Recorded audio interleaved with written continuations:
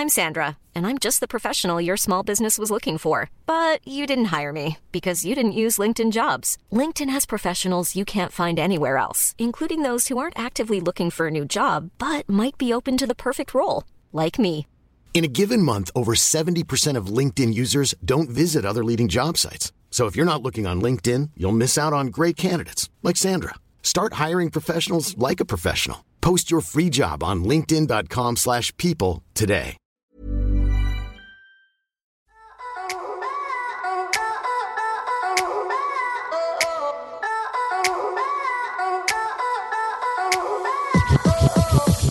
Hey guys, welcome to And the Writer Is. I'm your host, Ross Golan. I've written with hundreds of artists and writers over the years, and my favorite part of each session is the first hour when we catch up about life, the industry, politics, composition, whatever. So this is a journey of learning why people write songs, how people write songs, and most importantly, who the people are who write the songs. I'm producing this with the great Joe London, Big Deal Music Publishing, and Mega House Music Management. If you want to listen to the songs we discuss in this podcast, follow us on our socials, find out about special live events, or buy that merch, aka that hat I always wear. Go to our website, www.andthewriteris.com. For a little bit of context, we just wanted you to know that a lot of these were recorded before quarantine. And as we know, a lot has changed in 2020. So again, please stay safe out there and enjoy the new episodes of And the Writer Is. Welcome to And the Writer Is. I am your host, Ross Golan. Today's guest is no longer a next-gen up-and-coming songwriter because she has arrived with a vengeance. This woman's last few years includes one of Billboard's biggest hits of all time, multiple radio smashes, and is officially a multi-platinum songwriter turned major label artist. She bends genres and helped define some of the biggest artists of today, including Harry Styles, Halsey, Camila, and Shawn Mendes, while maintaining a sound for herself as an artist that harkens back to when music was made by real musicians.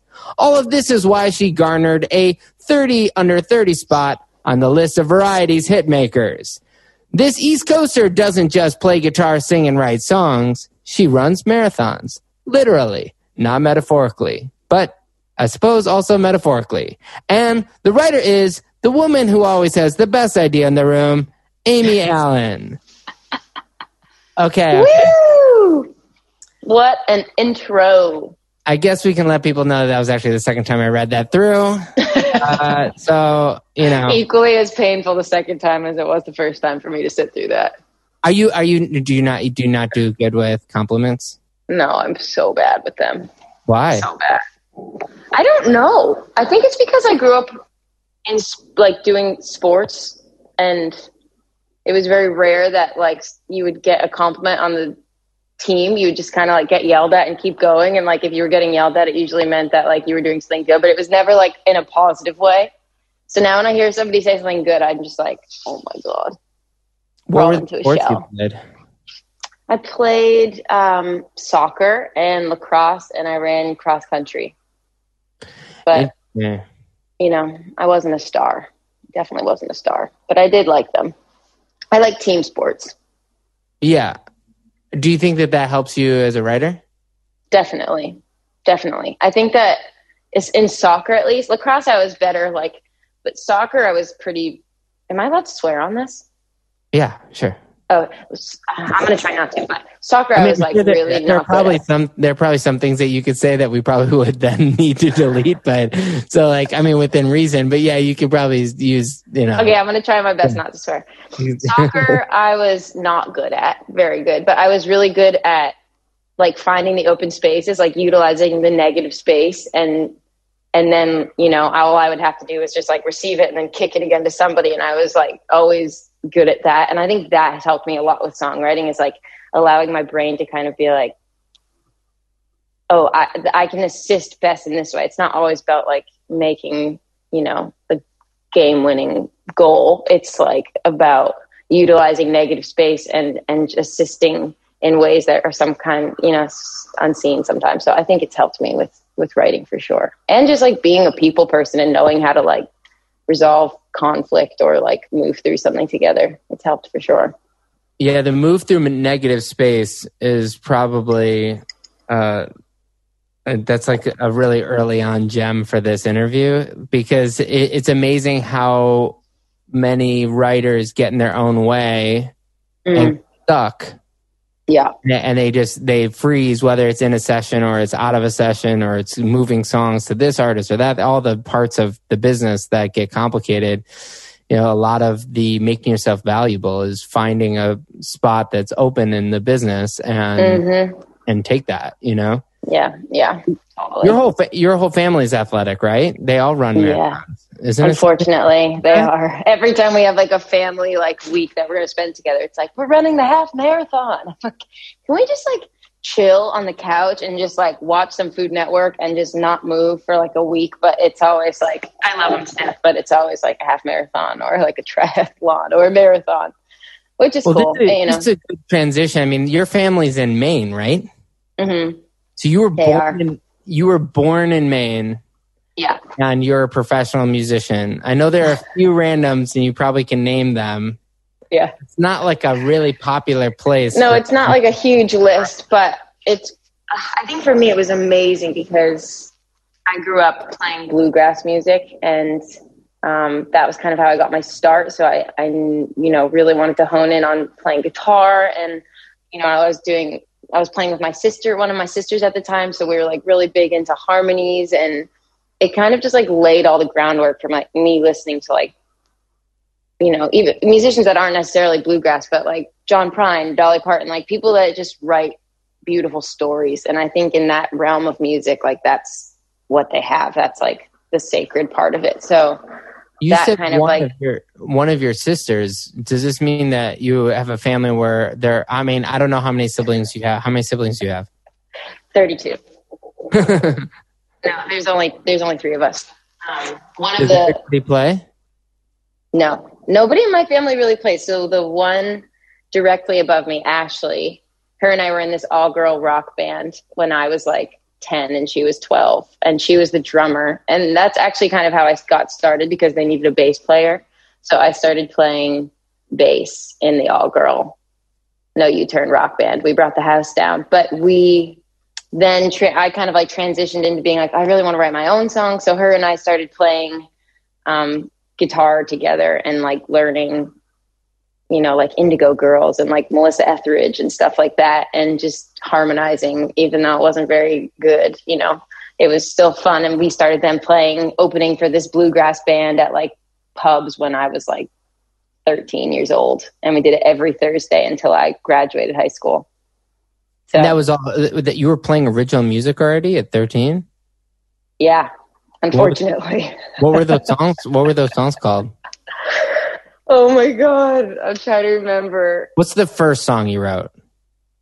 The first song I wrote was about a boy when I was 10 years old. I don't remember what it was called, but I still remember a melody from it, which is so embarrassing. Yeah. Oh my God, I can't believe I'm doing this. It was like, I don't even remember how this got into the boy, but I just remember it started with like, right, okay, I didn't know that, right, okay, I didn't know that. And then I was like, I'll try again some other day, I think I could probably sing the whole song, honestly. It's really weird. But there's so much. I remember that. There's like a certain amount of symmetry to that. And there's a certain amount of musicality to it that as much as that makes you blush, God, which is amazing, but as much as it makes you laugh, like that's... I'm dead at that. I can sing it back to you, so that you were doing something right. But that doesn't seem like... When I try, always there. I never give up, but don't like genuine. It's like coming back to me in like waves right now. I'm terrified. But yeah, I'm listening to what you're saying. It's just all flooding. Did you play guitar, or did you write that on bass? That one probably would have been guitar. But I was back at that age. I was definitely trying to like write on both. But I found that it was easier to get stuff going to me on guitar. I'm curious if you've ever used Okay. In like, Oh in like another song, at least that rhythm, so you can look back and be like, that's where the seed was. I remember really weird things, but I don't know if you have this too, but I remember when I was like learning to spell. So I don't know what age this would have been, but I would come up with little melodies that helped me learn how to spell words. And I still remember like a few of them, which is weird. I'll wake up singing them sometimes. Like I had one for the word people, and it was like P-E-O-P-L-E, people. And I would literally just like learn how to spell that way. I think that was probably my earliest memory of like using music to like figure shit out. Did your parents recognize that talent? I don't know. I think so. I think by the time I was like 10 and I was like begging them to like join the jazz band in school and things like that, obviously they knew that I was into it, but I was so into sports and figure skating. Oddly enough, my sisters and I were like, we'd go to Delaware every summer to train for figure skating. And like a lot of our friends ended up going to the Olympics, and we all kind of like backed out around the age of like 12 or 13. Cause it was just like at the point where we'd have to get homeschooled. But I was so into sports that I never really imagined music coming into the foreground of my life. It was just like my way of, you know, moving through childhood and middle school and high school. But by the time I got to high school, I think they realized I was pretty serious about it. When you're in a competitive sport like figure skating, where everyone is an individual, and then you are and then you're playing soccer, which is a team sport, do you find that those have any sort of is any of that applicable to being an artist and a songwriter? That like you were saying, you like? Yeah, that's so interesting. You liked being on team sports. Mm-hmm. But I find that a lot of artists aren't necessarily as good at team players as they might be figure skaters, you know? Yeah, totally. And I think I've never thought of it that way, but I think maybe you just kind of hit the nail on the head about why I want to always be doing both is because I think a lot of people don't want to do both. I think they just settle into one or the other probably. But for me, it's like been always so much about connection with people. I think that's why I got into it. And that's why I loved it. And being able to like show my mom or my dad or my sister something I had written that day, and, you know, my friends at school or whatever, and see if something would connect with them and make them feel something. And I think as a songwriter, you get that moment in the room, which is so beautiful. And then you kind of just like, you know, you hand it off and you get to see if that song has a life in the world or not. And it's amazing because, you know, like Adore You or Without Me, if I'd put those songs out right now, like they would not have had the same life as if, you know, Harry or Halsey did. And so it's amazing to watch it go onto that spectrum, but you don't have that moment of being on stage and like having that connection and seeing somebody resonate with it at the same time that you're singing it. And I think the team sport person in me loves the writing process in a room with another artist, because it's so much of like, I'm trying and then I hand it off and then you go and you hand it off. And I love that, you know, interaction and the back and forth, but I also love just like pushing myself as hard as I can and to, you know, get something honest and truthful to me and having that moment of personally sharing it. It's always been this kind of like this for me. And I love both. And I think it's important to have both, honestly. But I do think they definitely play off of each other for sure. Well, in this segment that we call What Would Aaron Bashuk Ask Amy Allen? Aaron Bashuk asks, you know, how do you separate your writing for yourself versus writing for others? And they creatively, you mentioned how that hits you emotionally when some people record your songs, but do you actually write differently when you write for other people, or do you tend to write your song and sometimes it makes sense for you and sometimes it makes sense for others? Yeah, I'd say I know pretty early on in the song if it's going to be something for me. Because if I feel like I've hit a nerve of something that's so personal to me and I can't imagine anybody else singing it, that's usually when I'm like, I got to keep this. And I think it's really nice to do both. And that's why I always want to do both, because there's actually something really freeing about being like a couple hours into the session and being like, this isn't for me, but I still love this. And I can just like let go a little bit, and I can just like breathe. And if the song moves into like an area where it's not something I naturally tend to go to, it's really cool to see that have a life, and it helps me become a better writer, just like anybody, because when you're kind of pushed outside of your own comfort zone, then that's when you're, you know, learning and connecting dots. So it's nuts. There's been a few where I didn't know, like that's the song I put out a few weeks ago called Heaven. Initially, I wasn't writing that for me, which was ridiculous. I don't know why, because I was talking about addiction within my, you know, extended family the whole time we were writing it. And then when I ended it, I was like, of course this has to be mine. But it took a little while to like let that click, that was something I needed to release. So yeah, it's a journey. It's definitely a journey. I mean, you started off as an artist. I think a lot of people don't realize that. It wasn't like you were a songwriter for other people and then people were, hey, you should be an artist. You were always an artist. And like you're saying, when you're in this band, U-turn what? No, U-turn. I mean, that was like age 10 till like 13. No, I know. And then after that, you said you were getting into Lilith Fair. I mean, those seeds probably had a lot to do with what your sound now is, which is there's this movement, I feel like, for some, you know, some musicians who want to release music that reminds us of real sort of sitting down with your guitar songwriting, sitting at your piano songwriting, and not just write over tracks, like, you know, take away those instruments and then and just copy paste kind of songwriting. Instead, it always feels like real songs.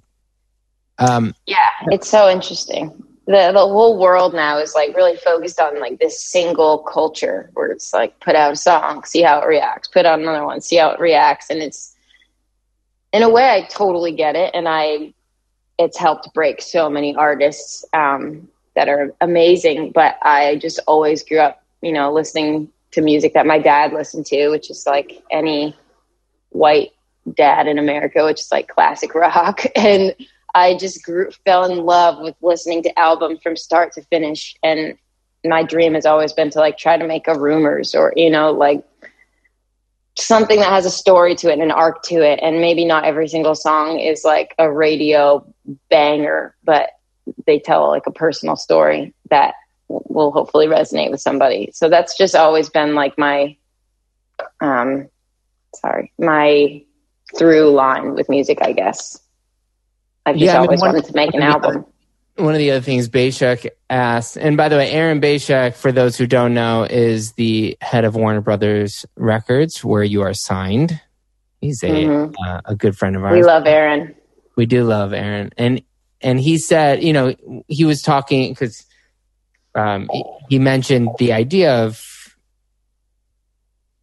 as one of the other questions, is sort of how does an artist reconcile with sounding classic in an era where, you know, in how does an artist promote their music in an era where with 2020 social media, you know? Yeah. And I think that's a complicated thing for anybody who's trying to write music that isn't, you know, another sax sample on like a garage band kind of drum loop. Yeah. It's a complicated thing. How in a world that's been like dwindled down to like TikTok, which is like up to 60 seconds or whatever it is. It's like, how do you have integrity and make something that you believe in and keep up with this like trend that's just like next, you know? It's hard. It's really hard. Bring back Lilith Fair. For those people who don't know what Lilith Fair is, you know, when you said Indigo Girls, and I imagine the Sheryl Crows of the era and whatnot, you know. Yes. How do we bring back that kind of music? Yeah, I think more people making it. I mean, if that's what's true to you, I think it's, you know, music is all, you know, cycle. It's like a cyclical thing, I think. And, you know, you go through the DJ phase and you go through the whatever phases it's in. And I think that, I think that music is trending back into live bands playing and people watching somebody perform their instrument that they've been working for years on how to, play. I think when we have live shows again, hopefully in 2021, maybe 2022, that we start to trend back to that. This is another random anecdote, but in the 30s when the Depression was really, early 30s when the Depression was the worst, the music industry was dying. And it wasn't until swing music started breaking and people started leaving their, they were all really depressed. And that's when you had this need for communal music.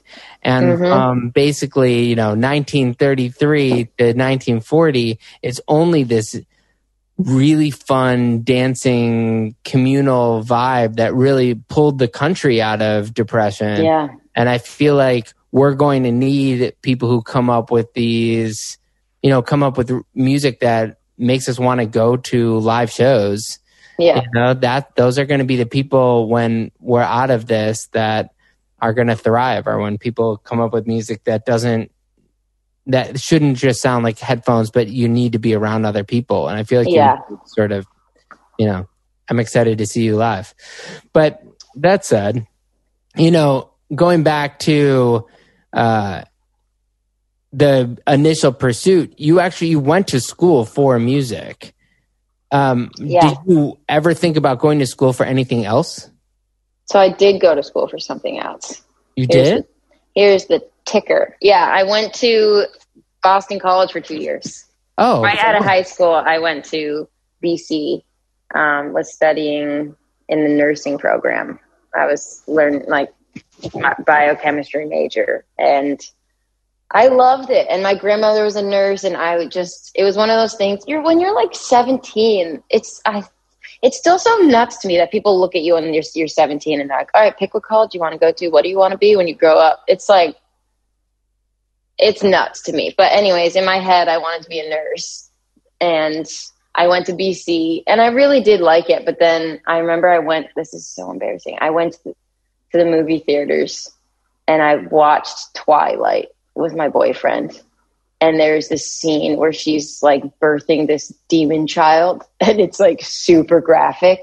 And I blacked out. I passed out in the movie theater. And he had to like carry me out of the movie theater. And I like came to on the side of the road, and I was like, what am I doing? I just blacked out in Twilight. I can't be a nurse. What the heck? And I literally had this like revelation where I was like, got to change. So yeah, that was my like come to moment a year into BC. And then I had to do like one more year. I think my parents really wanted me to stick it out and see if I was, just having like a little bit of a first year meltdown. So I stuck it out, and I joined like an a cappella group, and I was like, beep, boop, boop, boop, boop, boop, boop. And I was like, nope, also not satisfying. So then I transferred to Berkeley. What was your a cappella group? Oh my God. They were called, oh no, I hope nobody from this a cappella group ever hears this, because now I can't remember. There's like two big ones at Boston College. Oh no. A cappella on the East But Coast. I just remember we were doing like Cry Me a River. Yeah, a cappella is serious. I was the only person to ever leave this a cappella group in the history of its 100 and like something years. I was like shamed. Yeah, I was in an a cappella group. A cappella groups are like, if in college, people who don't know anything about it don't realize that in some places, especially in the East Coast, in the Midwest, the Big Ten schools, those a cappella groups, they bring thousands and thousands of people to these shows, like literal arenas filled with people to come see a cappella groups. And I think people think that that's, especially in LA where it's not huge, they don't necessarily recognize how massive. I certainly did not recognize this was like a very I had no idea. And the second I was in it, I was like, turn the car around. This is not for me. So why did you go to, like, what's, that's a pretty, you were in jazz band, and then, in high school you said, and then you're in a cappella group in college, to then go to a music school. What were your expectations going to a music school? And I mean, obviously you liked being in Boston because you stayed in Boston and you went to Berklee, but why would you go to music school? I was honestly thinking about that last night when I found out we were going to be doing this interview today, because I was trying to figure out like where I had that and like confidence to make that transition, because it's a pretty ballsy thing to do. And I think I was just in such a bad place. Like I was so upset at BC because I couldn't be doing what I wanted to be doing. And I was just, I had gotten by the end of like year 1.5 there, and it's a brilliant school, but I just, it wasn't for me. I think in my head, something just clicked and I was like, there are no other options. It is like, go to this school and make this work and figure it out, or like, there's just no plan B. And yeah, I think that I just like, songwriting was what I knew I was best at. And I was like, well, if I'm going to give anything a shot in this world, it's definitely not being a nurse at this point. So I might as well do what I know how to do and like write songs. And I just did it. And I honestly I wasn't scared at all about it, which now if somebody told me to make a life switch like that, I kind of just did, actually, going into the artist thing again. But it seems so scary looking back on it. I was like, oh my God. Oh, I almost like cringe thinking about me making that decision. But yeah, I just went for it. I don't even know. How do you know you're good at songwriting at that age? If you know, because my assumption is, whether had you sold any CDs yet at that point? Had you sold any, like as an artist? Like, well, I did make like my senior project in high school. I made this like, EP, and the proceeds were going to this orphanage that I had worked at for a little while. But so like in Maine on the radio, they would play some of the songs from that CD once in a while. So like in end of high school, going into freshman year, like I was still going back to Maine and like playing shows, but I wasn't a good songwriter. To say that is not the term I would have used. I was really bad, but it was the only thing that I knew how to do to make myself feel like fulfilled in any way. I definitely wasn't good. Let the record be known. When at Berklee, did you start putting together, Berklee's an interesting school. A lot of people don't finish, or a lot of people, do finish, but, end up in jazz combos or end up going to school for nursing after they go to Berklee. It's not not everybody who goes to Berklee ends up becoming successful, but there had to be a point, and my guess, you were in school with a bunch of people that are really successful in this business, and a lot of people that aren't doing music anymore. And I think the way that I found my way through Berklee is coming from a family that is really driven, and athletics have been like driven into me to kind of have this like killer instinct is strong, but this like see your goal and like do not get off track, like just go for it. And I mean, there are people that aren't doing music anymore that I was friends with at Berklee that are like exponentially more gifted than I am, like exponentially. And they didn't have that like one track mind, they were a true artist and a million things going on all the time and getting sidetracked and, not deciding on what, they just didn't put it all together, which is fine. But I was very much so the less talented, but had the drive to see it through. Even when I was like absolute shit, I just kept going. I mean, there's no question that ambition and entrepreneurship are more valuable often in the music business than talent. Mm-hmm. But you also had the talent, and enough so that, and you were on The Voice. Oh no! I knew this was going to surface. It's important. God damn it, Ross! It has a journey, and it probably brought you to LA. Jesus, did it not? It did. That was something I left out, but here we are. Alas, that was alongside the twilight moment where my sister in like our small town Maine was like, the radio station is like giving out these like golden tickets to like jump the cattle call or whatever at the Voice audition and blah, blah, blah. I don't even remember where the freaking thing was, but she was like, you just get to go. And I think it was in Atlanta, honestly. You get to go and, you know, there'll only be like 300 people instead of like 3,000 people at this audition because they've already gone through one round.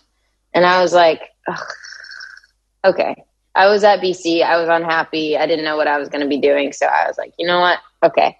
So I went and I sang, "Girl, put your records on." I love that song. And I was wearing like cowboy boots. It was like a train wreck, but I somehow made it through the first round. And then I made it through the next round and the next round and the next round. And my sister and I were looking at each other the whole way like, what is going on? Like, they must be delusional to be letting me through these rounds right now. But anyways, I ended up making it to like LA, and that was the first time I'd ever been to like LA proper. And we stayed at this like hotel, and I didn't even make it past the blind auditions, but the whole thing took like 8 months out of my life at that point because it was like season 2. So everything took a long time, and they would like flew me back to Boston and then back to LA and blah, blah, blah. And then, yeah, I got to the blind auditions and they had me singing, "Life is a highway." And I won't say who, but one of the judges turned around at that moment and was like, "Why would you pick that song?" And I was like, "I didn't pick that song." Anyways, it was this whole thing, but it didn't go well for me. But it was the first time I was surrounded by people that were like doing like kumbaya circles and singing till like 2 a.m. And I was like, yeah, this is my vibe. Is that the difference between, you said John Prine and Dolly Parton, that those people were inspirations? My assumption is, having done bluegrass, even Indigo Girls, that rootsy music was probably something you were going to end up doing at some point. Why is that the moment where you decided Los Angeles over Nashville? Or was that ever a discussion?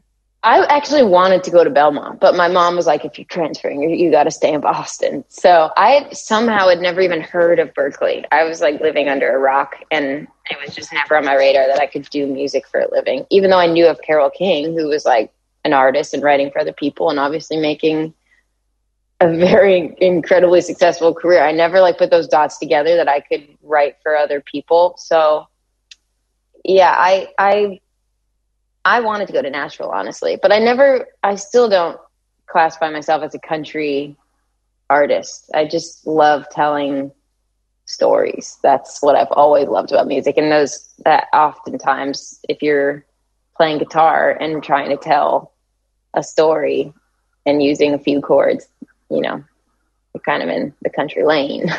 But yeah, I don't think of you as country. It's just interesting when you come to LA and you get exposed to The Voice, which is the pinnacle of commercial music. Yeah, that's like completely. That's the epitome of commercial music, I should say. Yeah. I don't know if it's a pinnacle. I think that was kind of my takeaway from it too. And I was really hesitant as an East Coaster through and through. I was like, I'm not going to like LA. I moved to New York for a year after college, and that's how I met Scott Harris and started writing for other people. But I was so anti-LA. And then once Back to You came out, I was kind of like, okay, I want to make the jump now. So yeah, okay. So skipping over a few things, you moved to New York. Where did you live in New York? How do you live in New York after college?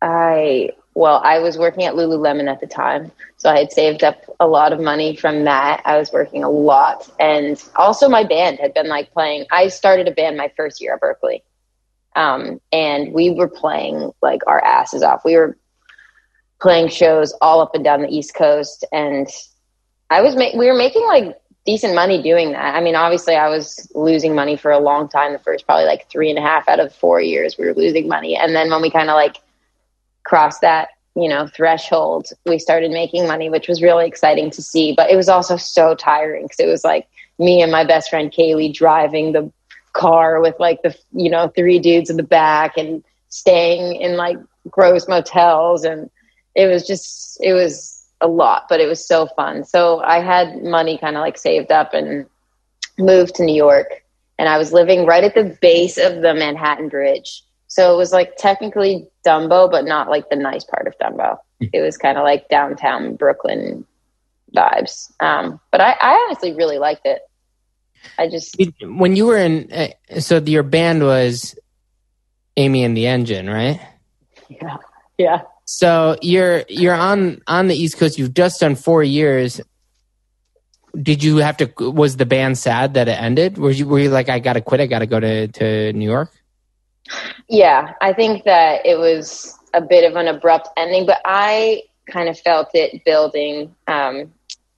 Just because I knew that I needed a next chapter, and they actually a few of them moved. And Mano, who was the drummer of Amy and the Engine, is actually my drummer now. Still, he's in LA and he's playing with me, which has been a blast. But it was abrupt. It was like very much so on the track of the band, and then I met Scott Harris, and literally like that day, I was like, I need to do this. It was something clicked in me, and I was just like, I need to get better at writing songs if I'm going to do this for real. So I never really lost track of wanting to do the artist thing. I just went on like a 2.5 year hiatus to be able to write better songs. And that's kind of how these songs happened. You met Scott, former guest on this show, and you meet him through, I believe, your attorneys, right? Something like that, wasn't that? It was his. So when Scott was an artist a long time ago, I think it was his early manager, and this guy would now become an attorney. And somebody that was doing a seminar at Berkeley put me in contact with this guy and was like, when you move to New York, you should just go meet with him. Like, he's interested. So I went and met with him, and I played him my band stuff, and he was not interested in the band stuff, but he was like, your songwriting is really good. You should meet this guy I managed. I haven't talked to him in like 15 years, but he's really good. And he sent Scott some songs I had written, I guess. And Scott and I worked like the next day. It was like day 2. I was in New York. What's the name of the attorney? The manager? I don't remember. He was at AAM. Amazing. I mean, Scott's obviously very talented, but he hadn't really signed other writers. It's not like that was something he was doing. So sort of that really opened up a new thing. And, you know, I guess in this next segment, what would Scott Harris ask Amy Allen? No. He actually has a few questions for you. He said, did you buy a microphone yet? Yes, I did. I have a freaking microphone. Okay, number 2. Shit all quarantine. Number 2 is, can you send me the song? That's a great one. These are so classic. This is our relationship in a nutshell, honestly. Yeah. This is our... I really like this next one, which we'll get into, but there's a lot of depth in this, actually. He said, the song is number 1. How much higher do you want it to go? Oh my gosh. This haunts me. Why? This just hit a nerve. Because I think about this a lot, and it's like once you have a song go number 1, you're always just trying to get back to that place. And it's strange, even when you get to number 1, it's like it's still, for some reason, like not as gratifying as you think it will be. And I don't know why. I know that that's something within me that I need to like examine. But anybody I know that's had a number 1 has had the exact same feeling. I don't know anybody that's had one that's been like, I'm good. I'm done. That was the best thing. I can leave now. You know, like, it's pretty nuts. Scott and I have talked about this a bit, but it's definitely the curse of being a writer / artist / musician. It's crazy. I think something that is within you to want to be in this career is the thing that is also like, when you get something like that, you're like, not good enough. Still go. It's certainly an opiate in that way. There's no question that there's an addictive quality to trying to get a song that works, but it's true. you can't really believe it once it's on its way up or going down. You kind of just keep your head down. I'm always impressed with the people who don't really. I once had a song. It was like it was my first number one song. It was a country song. And I went in. I told a couple of my co-writers. I was like, the song's number one. It happened to work with them a year later, like to the date, and they were like, "Oh, I didn't even know that song came out." Shut up. Yeah, because it was a country number one. They just weren't focused on it. And it wasn't that they were not like excited about it. That's just not what they do. Yeah. They got charged. I honestly get that. I try to be like that as most as I can. Like if I have a song that's anywhere on the charts, I just tell Gabs, who we haven't talked about, but who is my heart and soul and such a big reason why I'm making music where I am right now. I'm just like, don't say anything to me unless something extraordinary happens, meaning it crosses into like top 5 or it plummets. Then you can tell me if it plummets, but like, I don't want to know anything in between. I don't want to know anything in between because it just, it's like, what's the point? Honestly, it just stresses you out. And once the song has been recorded and it's released, it's just like out of your hands. It's just like into the ocean. But that's a hard thing to grapple with. Do you find success to be where a song charts? I think for the past the first 2 years, I've lived here for, I guess the first year and a half. I've lived here for about 2.5 years. I've been writing for other people. And I think for the first year, it was just trying to. I'm Sandra, and I'm just the professional your small business was looking for. But you didn't hire me because you didn't use LinkedIn Jobs. LinkedIn has professionals you can't find anywhere else, including those who aren't actively looking for a new job, but might be open to the perfect role, like me. In a given month, over 70% of LinkedIn users don't visit other leading job sites. So if you're not looking on LinkedIn, you'll miss out on great candidates like Sandra. Start hiring professionals like a professional. Post your free job on linkedin.com/people today. Ryan Reynolds here from Mint Mobile. With the price of just about everything going up during inflation, we thought we'd bring our prices down. So to help us, we brought in a reverse auctioneer, which is apparently a thing. Mint Mobile Unlimited Premium Wireless. How to get 30, 30, bit to get 30, bit to get 20, 20, 20, bit to get 20, 20, bit to get 15, 15, 15, 15, just $15 a month? Sold! Give it a try at mintmobile.com/switch. $45 up front for 3 months plus taxes and fees. Promo rate for new customers for limited time. Unlimited more than 40 gigabytes per month. Slows full terms at mintmobile.com. I think Back to You went to like number 3 or something. And that was the first song I ever had cut by any artist. And I was so excited. And it was a bit of a jading experience because the first song I ever had cut, did really well, but it didn't go to number 1. And Scott was and still is my idol. And I knew that he had a bunch of number 1s. And I was just like, I just want to I want to write a song that I'm so proud of, that the world is also proud of and like responds to, essentially. And I'd watched my role model, Scott, do that, time and time again. And I was just like, I just want to be a good enough writer to do that. And so I don't remember even what the question was, but wait, remind me what the question was. I mean, my initial question was, do chart positions define success? Yeah. I think for like a year and a half of this past 2.5, almost 3 years, they did. Because once I got into it and I got a kind of like a taste of it with Back to You, which didn't go number 1, but went like number 3 or number 2, then I was like into gear. I was like, okay, I kind of have a taste of this now. I'm like gonna write a number 1 song now, which is strange because that's not why I love music. And that's not why I got into music when I was like 8 years old. But then that kind of like came why I was, waking up every day and like doing doubles all the time and getting anxiety if I said no to a session later in the day, being like, wait, I should have gone. What if I could have, So I think that for like a year and a half, it was, and I was like kind of manic about it. And Without Me happened, which I'm so incredibly grateful for because that song really changed my life. But I think after Without Me happened and I felt what it feels like to have a song go number 1, it redefined what success is to me in writing for other people and in writing for myself. Because to have the feeling of a song going number one and being really excited about it, but not feeling like, you know, I'm like, you know, I've accomplished everything I want to accomplish in music. I can, like, you know, go home and be happy forever now. It just kind of reinvigorated this thing in me where I was like, oh, I'm making music because I want to connect with people and I want to express my emotions in a way that helps somebody else feel something. Maybe they, you know, or talk about something or realize something in themselves. So yeah, I think it's an ever evolving definition I probably have of what success is in music. But for a while there, it definitely was for me defined by getting a number one song.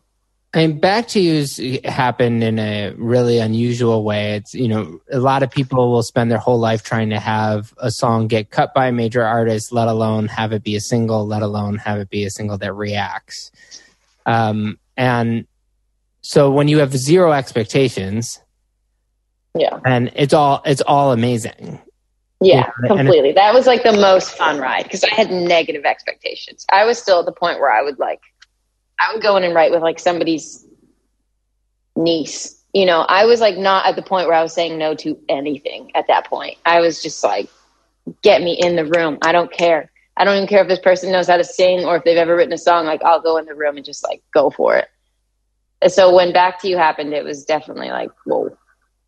It was nuts for me. I do remember I worked with a friend of mine who, this was years and years ago, where it was a big session for me, but the guy just had a number one song, just had a hit. And I remember he was working a lot with Max Martin, and Max had said to him, like, you know, you're a hit writer now, act like one. And I thought that there was something, and it wasn't like it wasn't a negative, pejorative way. Yeah, it was like, have confidence. It was like, you know, you have limited time and you have limited ideas, focus. And like, it's game time now. Now it's like, act like and that what I love about that is like, if you want to be a real writer, act like a professional. You know what I mean? You wrote Without Me after you wrote after Back to You worked though, correct? Yeah. Mm-hmm. So this was once you knew on some level, oh, your songs are going to have access, right? Mm-hmm. So when you wrote Without Me, which really is like also epitomizes sort of, I think in a lot of ways, if you produce that in a totally different way, that's not that's a very Amy Allen kind of song. I know. Yeah.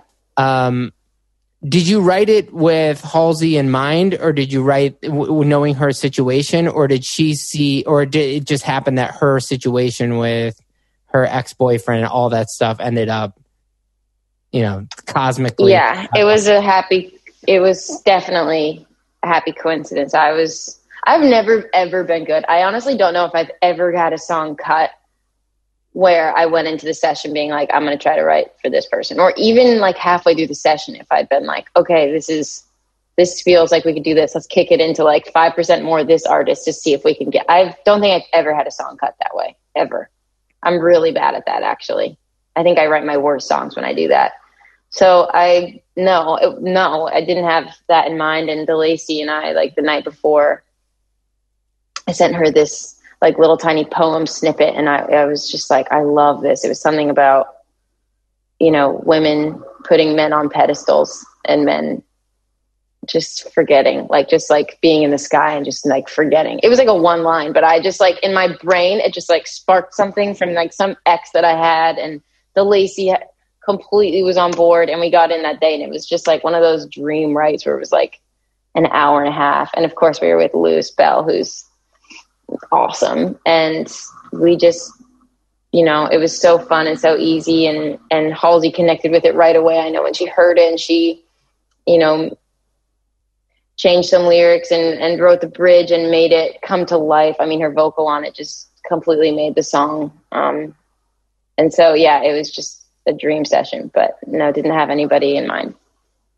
That in that particular situation, you know, Back to You, you're kind of, it sort of happens. Mm-hmm. Without Me, the success of it, how did it feel not being the artist? Just to give some stats around how big the song was, 29 weeks in the top 10 at Hot 100. When you start realizing that a year is 52 weeks, that means for more than half the year, for more than half a year, your song was just played constantly. Not just played, it was consumed constantly, because that's the Billboard chart. So even though it went number one at radio, even though it was, it's on its way to being diamond over however many years, I'm sure it will get there. Like that kind of hit is a different thing than, even Scott, who's had a lot of hits, Without Me is a record-breaking hit. I imagine that gets really complicated when you get competitive. Did you feel any competition with the artist not having been the vocalist? No. Not on that one at all. Honestly, never any song that I've written that another artist has taken have I ever felt competitive, because especially at that time, I wasn't even thinking at all about putting my own stuff out. I was so, like I said, after Back to You, I was just like so head down trying to get to this like spot of like getting a song that I could be like, I did it. I wrote a song that was a number one song that I was, I felt really, really proud of. And I do feel really proud of that one. But I didn't have any ounce of like, I wish I had kept that one, because that was just so meant for Halsey. When you have two really big songs next to each other, do you start assuming every song, is it easy? Do you start thinking it's easy? Are your expectations not just when a song's a single that you hope that it reacts to radio, but do you have expectations that when you're done with the session that song is, should be bigger? I mean, how do you deal with the expectations in a session when your first couple cracks at it are hits? It's jading, honestly. It is, because if I'm writing 300 songs a year, which I probably am, and I try to explain this to people all the time, because... You're writing 300 songs a year? I bet between 250 and 300. Yeah, there's 52 weeks in the year. Yeah, I bet you I'm writing between 250 and 300. Crazy. And and that's not even good. I mean, this is me continuously trying to find what my ebb and flow is, because I don't actually think that that's the most productive. I think I look at a lot of writers that I strive to be more like, who are only writing 2 or 3 days a week, because those other, 4 days are the days when they're living and getting new experiences. So I'm trying to like work on my ebb and flow of what is actually the most productive. But I would say the year that Without Me was written, I was probably writing 300 songs that year. Anyways, if one of those breaks through, that's a really low batting average. So I kind of like very quickly realized like, okay, this was, this one got through the cracks, and that's amazing. But I definitely, like, I still do. Every time I walk into a session, I have like slight imposter syndrome, where I feel like I'm living in one of those like rom-coms where you like switch bodies with somebody, and then you have to go to their like work presentation and like give the work presentation as if you're the right person in the right body. And I have that almost every time I walk into a session for like 10 minutes. It's never gone away. I walk in and I'm like, I don't feel like I'm in the right body. I feel like I don't know how to write a song. I have it every day. Do you know a songwriter? So it's never gotten easier for me. No. Do you know a songwriter who, who's not that way? I feel like I can actually now think of some other person that. Yeah, I think I can. I definitely can. I definitely can. But I've always had a bit of like an anxiety to me about songwriting. Like, I love it. It's the thing that gives me the most peace, but it's also the thing that causes me the most anxiety, for sure. You've been with a lot of artists where it's the beginning of their careers and you're kind of going with them on their journey. Artists like Fletcher, and who you have songs, you've had multiple songs with, and then you've also you've had more songs with Halsey. Does it matter to you at this point whether the person has had hits or whether the person has potential? Do you prioritize one over the other? try to take my best. I try to take any like accolades out of it, because obviously if something comes up, like when the opportunity to write with Harry came up, I obviously jumped at that because he's somebody that makes music that I adore, and I completely identify with the way he experiences music and makes music. So that was so exciting. But I also am equally excited about somebody, if Gabs, my manager and A&R, essentially sends me somebody that, you know, is completely just starting out and has come across a radar that she thinks is good, or somebody that I find like I find that I learned so much from people, just as much if they've had a bunch of hits versus if they haven't. Because if you haven't, you kind of come into the world with this like naive, like try anything, like not scared, which I think there's so much to learn from those people. And it's exciting to try to help somebody in that world. So no, I don't really have a preference or prioritize either one. I find a lot of value in working with both, honestly. Harry Styles is a brilliant writer, and a lot of people who haven't spent time with him in his studio don't realize how talented that guy is. He's amazing. Yeah. And, you know, the next biggest song that you have that's just also huge was Adore You. Tell me a little bit about, you know, at this point you had probably about only a year between Without Me and Adore You.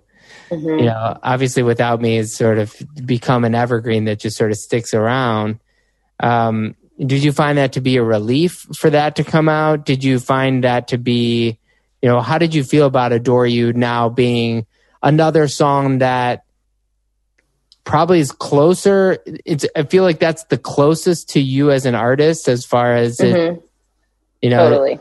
It feels like it's closer to you. Did that song help bridge, you know, convince you to go back to being an artist? Were you already thinking about it? I mean, tell me about that era around Adore You. So 2 Grammys ago, I was playing at this writer showcase, and they asked me to do, you know, play like a couple songs, and I played Without Me on bass. And I was like,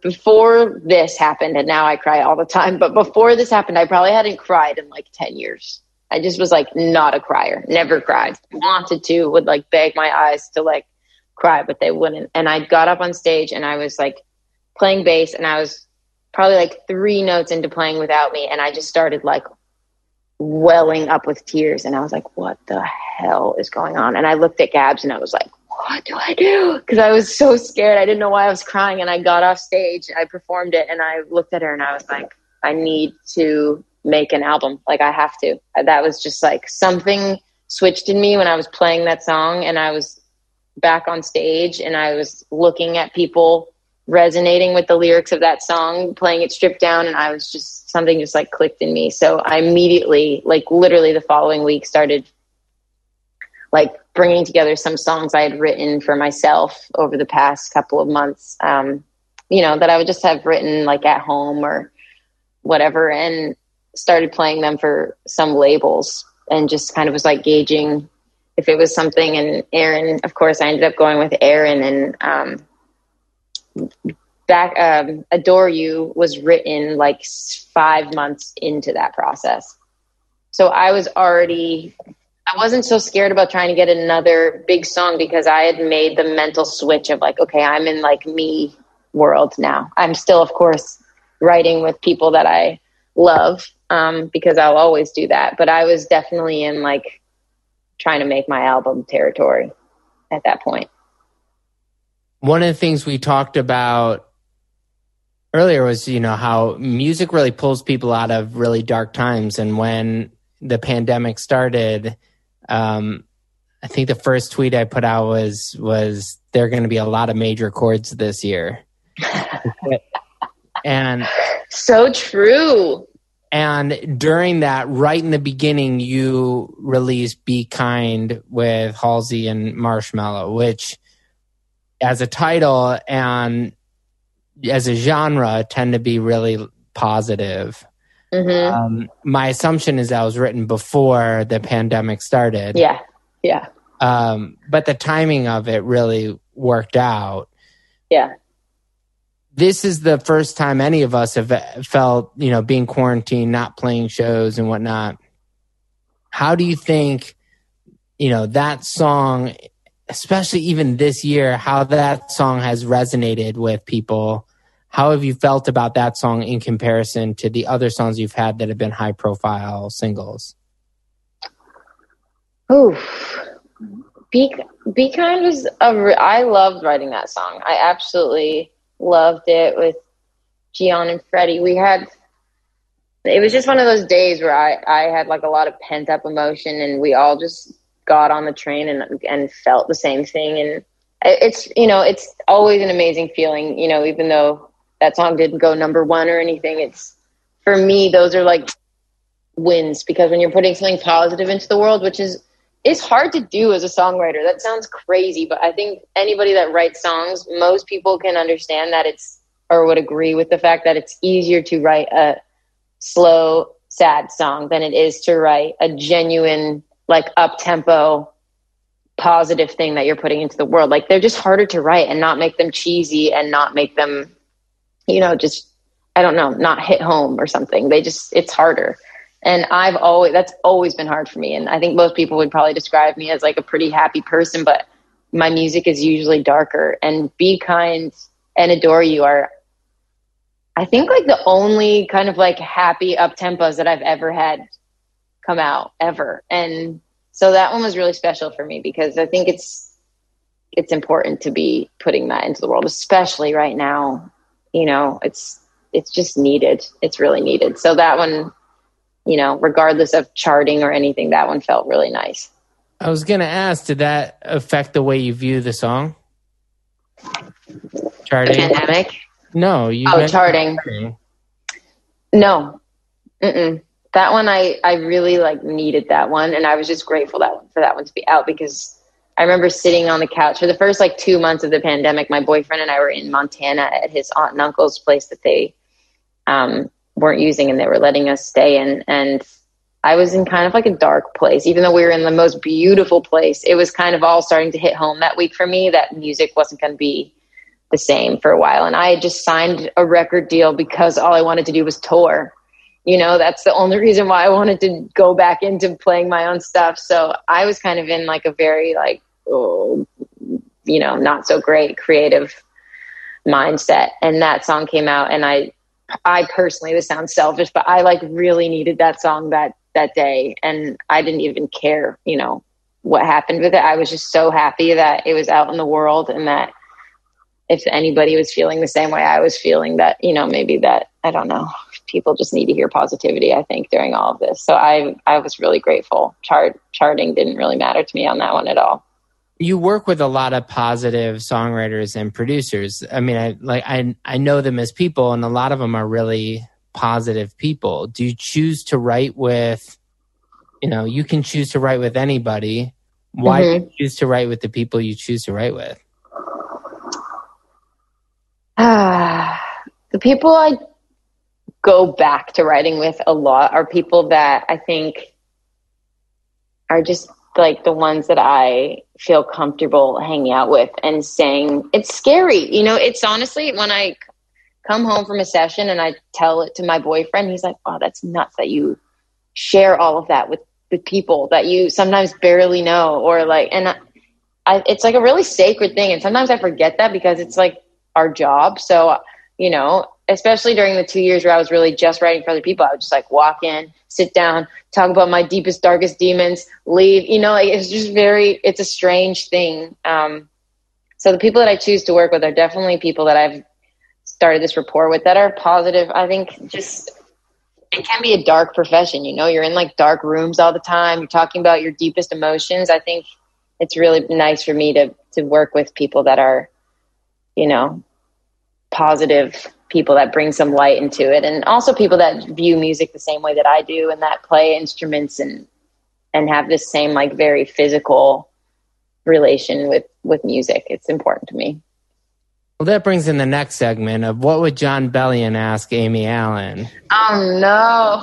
Jon Bellion asks a few questions. He says, Favorite episode of New Girl and why? Oh my God, I love New Girl. Wait, It is a great Oh my gosh. Oh, it's so good. I was actually just rewatching some of it the other day. I don't know. That's so hard to pick. Oh my God. That one triggers me. I'm so obsessed with that show. Okay, second one. I love the one where they can't touch the ground. They're playing that game where they like can't touch the ground and they're all jumping around on. Oh my God. I just love the whole show. They play lava. Yeah, the lava floor, whatever it is. Oh my God. It's so good. If you got a dog, what kind would you get? Oh. Probably. I never had dogs growing up because I'm really allergic to them, but now I'd have to get a hypoallergenic. My sister has. I think I would probably get a golden doodle. I've always loved golden doodles. They're so cutie.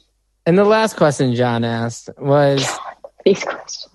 John Bellion, also former guest and good friend. The best. He says, Alex, my wife asks, shag, marry, kill.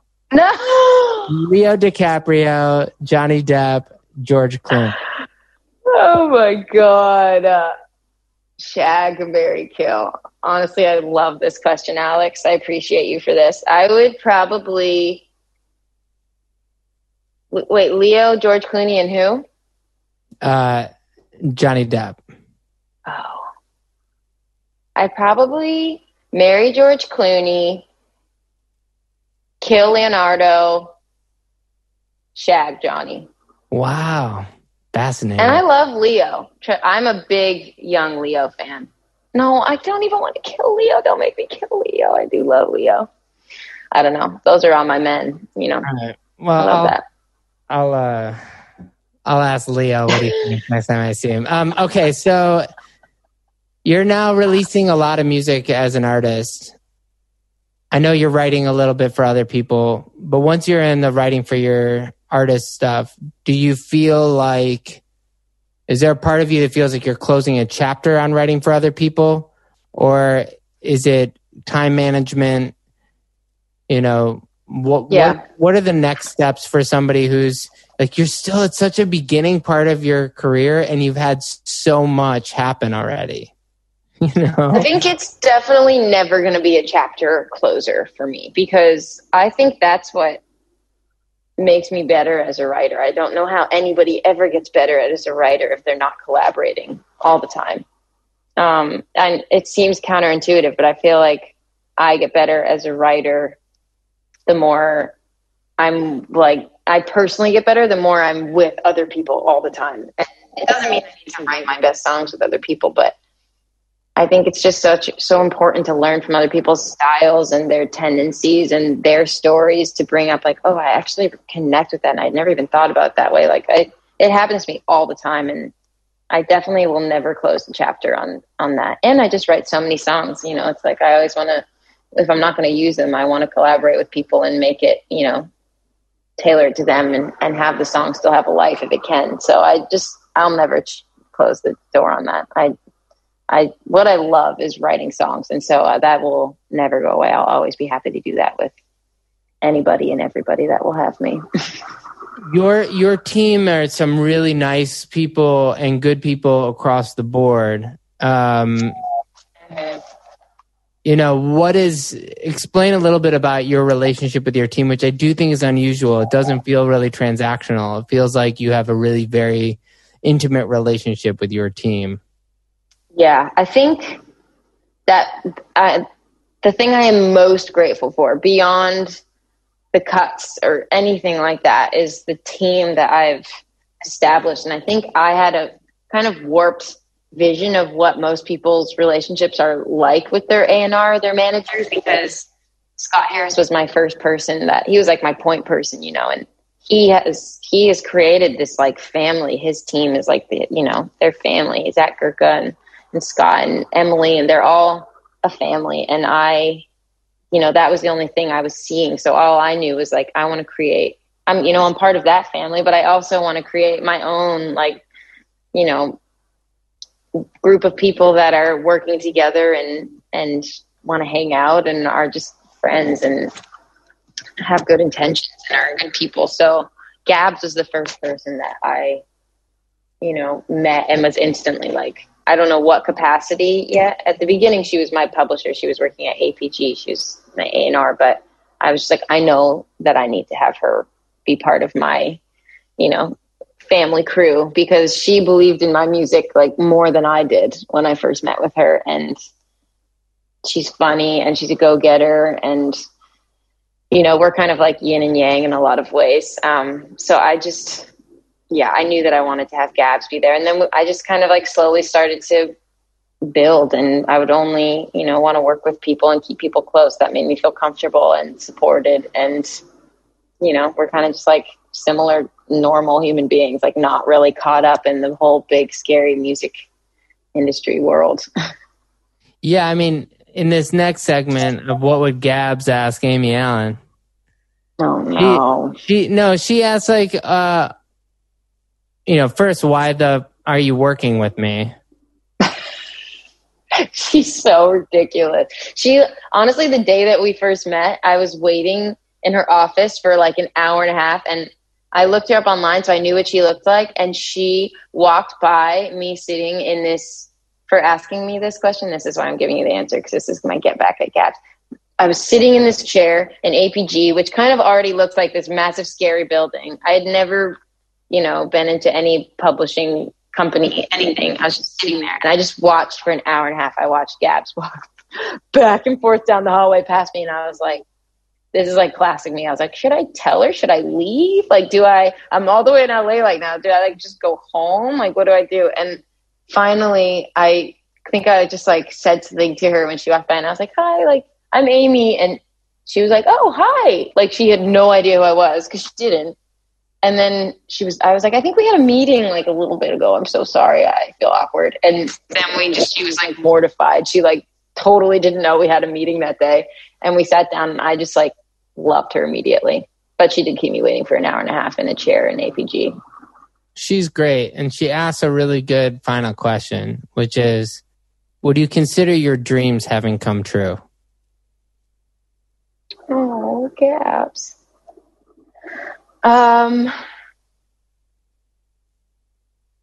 Yes. I would say yes. I think everything from here on out is like bonus points for me. I was so excited to write songs that mean something to people. And that's the only reason why I even got into music to begin with. Is I wanted to, back to me writing on my bed when I was 8, writing that song that I sang you, like all I wanted to do was write something that would like make my family or my friends feel something. And knowing that without me or any Adore You or whatever the song is have done that, like that's what I set out to do. And that's what I love doing. I think everything from here on out is bonus, but the next chapter of my dreams is definitely doing this for myself and like being able to be the one on stage that's having that moment of like resonance with people. So that's like the next chapter, but first level of dreams. Yes. Checked off. Very excited. One thing that you said that's really important is that the goal for the artist thing is to connect with people while you're on stage. That's a very achievable goal. And you'll far surpass that if that's your goal. As long as, it's that we've had conversations on this before where essentially people aren't happy unless as an artist they have a number one song, or as an artist. Mm-hmm. And the commercial success one way or the other is totally irrelevant if the goal is really to connect with your audience and to build a fan base, because that's an arbitrary number. It doesn't matter, if your fan base is 1,000 people, that would even be impressive when you think that you're one human and you're not you're not anatomically supposed to connect with that much more than 250 people or something like that. So, anything more than 250 people, which you've already done, you've gotten there. But here, our last segment, which I know we kind of discussed on a lot of, we've mentioned a lot of these people, but I'll just give you a chance to have like a final word with them. This is our 5 for 5. I'll name 5 people. You just tell me, are or 5 things. You can tell me in a few words what they mean. Scott Harris. Big brother, best friend, Gab. role model. Ooh, I like that one. Gabs, dark humor, go-getter, sister. Halsey.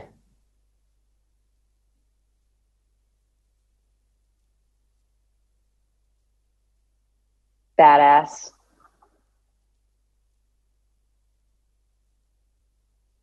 Honestly, these are so hard. She's just a badass. I'll say badass. That works. Let's go with Charlie, your boyfriend. Lovable, supportive, so fucking funny. The funniest. And then last, your parents. Oh, I'm gonna cry. Supportive. Just honestly, my rocks through all of this have seen me just ride this roller coaster, like terrified the entire time, and have never stopped supporting me. And the complete reason why I'm doing this and why I'm pushed so hard. They've taught me, to have these big dreams, and yeah, they're just completely my rocks, and I'm so grateful for them. Well, thank you for doing this podcast. Oh, thanks, Ross. One of the things that I like doing at the end is getting to actually tell people how I feel about them, because in real life, I don't think we do that enough. Mm-hmm. But, when you start having a certain amount of success in the songwriting world, when you're in the room, other people often look at you as being the one who has the answers. People look at like, oh, that person, they wrote that song. So, well, what do you think about this? What do you think about this? Because they assume that person knows, maybe they have more experience, maybe they don't. But when you walk into a room, it's one of the few people I know where the talent shows so early on in a session that it very quickly becomes, what do you think about it? To, before you had the hits, I'm pretty sure we had our first session maybe before you had any, Yeah, I think we did. It's like when certain people walk in a room and they come in with a knowledge of music and songwriting, that you immediately get into this, oh, that's cool. That person already seems to have like a connection. Like you might know the answers to what's going to happen next. So it's really, to see the success that you've had in the last couple years is not surprising, but is well earned. And it's exciting because this is only our first time having this interview, and we will absolutely be having a follow-up in a couple years when you've, when you're, it's just what you've done. So I appreciate your work, Ross. and I'm really excited for you. And I always enjoy being in the room with you. And congratulations. Thank you, and congratulations on you. I want to see the show. Oh yeah, well, we'll do that interview another time. Broadway, bright lights. All right, seriously, thank you so much. You're the best. Really enjoyed this.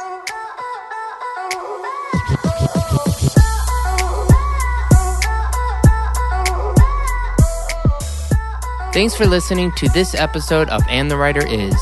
If you want to hear music from this songwriter I just interviewed, be sure to check out our Spotify playlist or visit our website at andthewriteris.com. If you like what we're doing, please subscribe to us. You can also like us on Facebook and Twitter. And the Writer is produced by Joe London, edited by Miles Bergsma, and published by Big Deal Music. A special thanks to David Silverstein from Mega House Music and Michael White. Until next time, this is Ross Golan.